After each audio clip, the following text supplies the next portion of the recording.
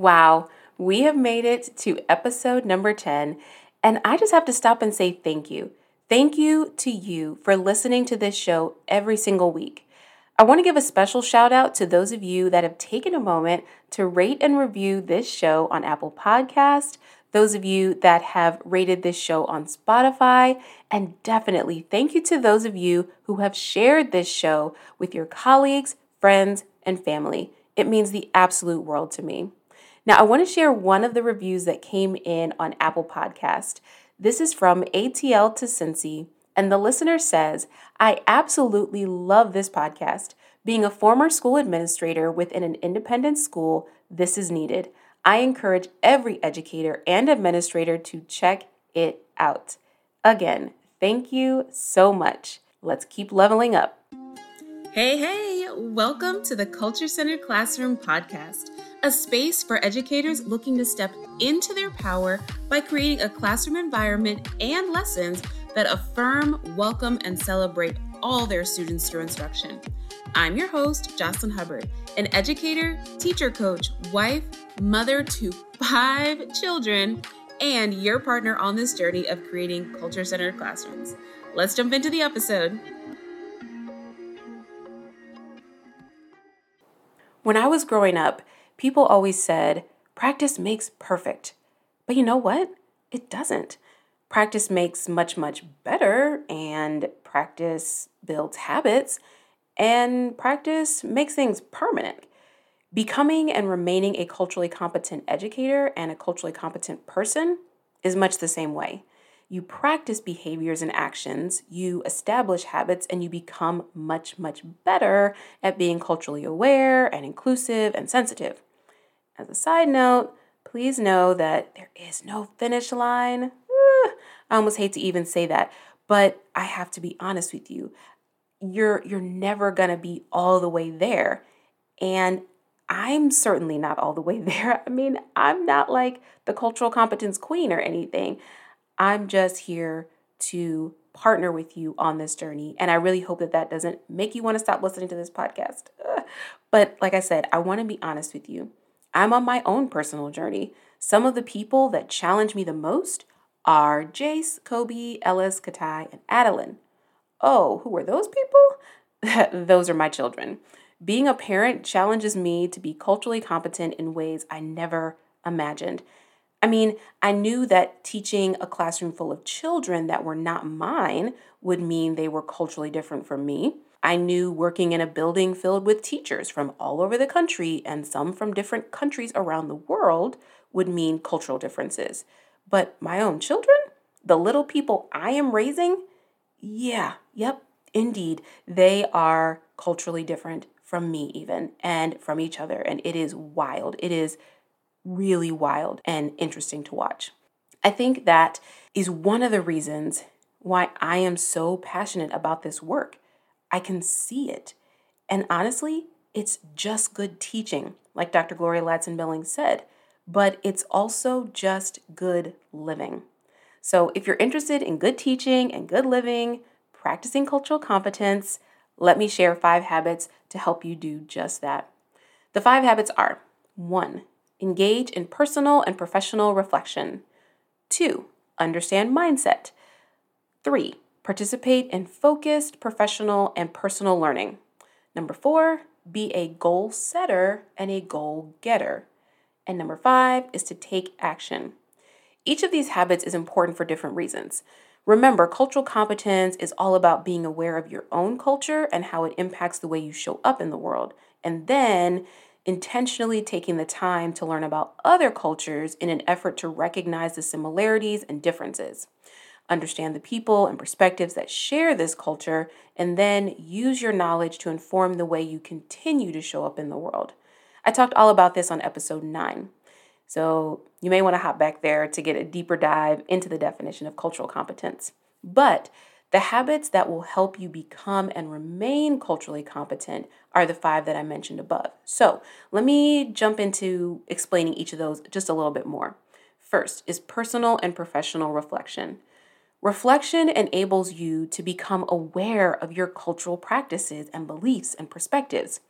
This awareness gives you a foundation for asking important questions of yourself about why you view the world a certain way and if you want to continue viewing the world this way. These same cultural beliefs and perspectives shape who you are inside the classroom as well as outside of the classroom. So, reflecting on them can help you become aware of your blind spots and biases, your strengths, and the power of your story. We often center our classroom rules, expectations, procedures, celebrations, and norms around our personal beliefs. Centering ourselves can put us at risk of minimizing and isolating and honestly marginalizing our students. Okay, the second habit is understanding your mindset. You may already be familiar with fixed and growth mindset with limiting and empowering beliefs. If not, I highly recommend you check out the book Mindset, The New Psychology of Success by Carol Dweck. But here is the connection. So after you reflect and become aware of yourself, then you have to make a decision as to whether you want to accept or reject what you became aware of. No judgment, it's your journey. But I will say that rejection typically correlates to a fixed mindset and limiting beliefs, whereas acceptance typically correlates to a growth mindset and empowering beliefs. All this impacts the way you show up in the world and how you show up in your classroom. Are you projecting your limiting beliefs and fixed mindset on your students? Oh boy. Number 3 is participating in focused professional learning. There are so many amazing books and coaches and retreats to help you learn and grow and develop your awareness of self, shift your mindset, and develop as a culturally competent person. In the show notes, I'll link to a recommended list of professional books that I absolutely love. I will also link to some of my favorite personal growth books. In addition to that, I also lead professional learning experiences for educators, and those are specifically designed to help you tap into your strengths as an educator and just be aware of all of the pieces that make up who you are and how they impact you in the classroom. You can see a whole list of the workshops that I offer, on-demand workshops, and the resources that I have on my website. Now, every single year, I participate in several learning experiences to grow and develop me. One of my favorite experiences from last year, 2021, was a weekend retreat I attended in Asheville, North Carolina called Awesomeness Sparks. It was hosted by Rashana Price and Erie Success. Oh my goodness, game-changing experience. I can't even I'm so serious. It was so good. It totally nurtured my personal, spiritual, and professional walk. It was exactly what I needed to recharge and recenter and reflect. Amazing. As I continue to learn, I am the best version of myself for the teachers I coach, the children I parent, and all the other relationships I foster. I am showing the people around me that I am also continuing to do the work. I'm not just preaching about it, I'm actually doing the work. Number 4, be a goal getter and goal setter. One of my absolute favorite quotes is from Olympic medalist, volleyball player Rachel Adams. She said, "A dream written down with a date is a goal. A goal broken down into steps becomes a plan. A plan backed by action becomes reality." Listen, I love to dream as much as the next person, but a dream is simply a dream until I make it a reality. You can dream and hope and wish your classroom was a space that affirmed, welcomed, and celebrated all students through instruction, but it isn't. It isn't until you set some goals and make that thing happen. So, set a few realistic goals, actionable goals toward making your dream classroom a reality. For example, when I was teaching in Red Springs, North Carolina, I set several goals, but one was to come back to the community on a weekend day once every other month because I taught in Red Springs, but I lived in a neighboring city. So I wanted to come back once every other month and participate in a local event.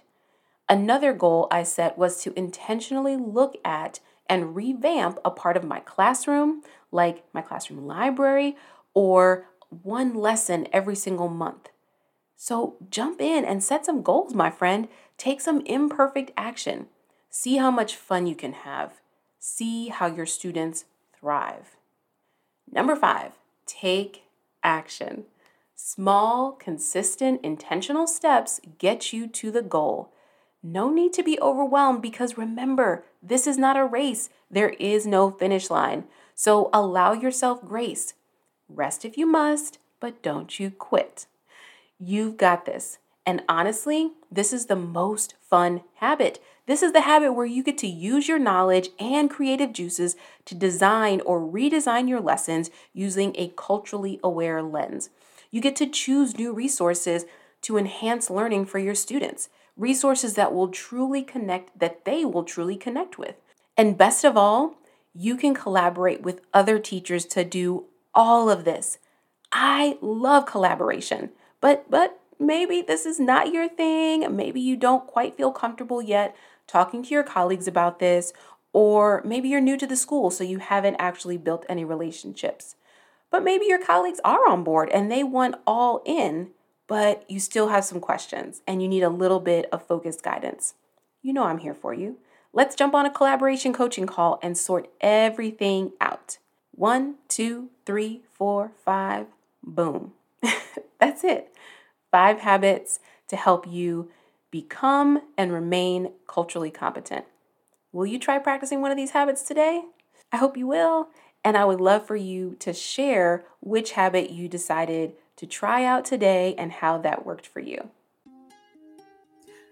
All right, that's a wrap on today's episode, but not on the amazing work you're doing at your school and in your classroom.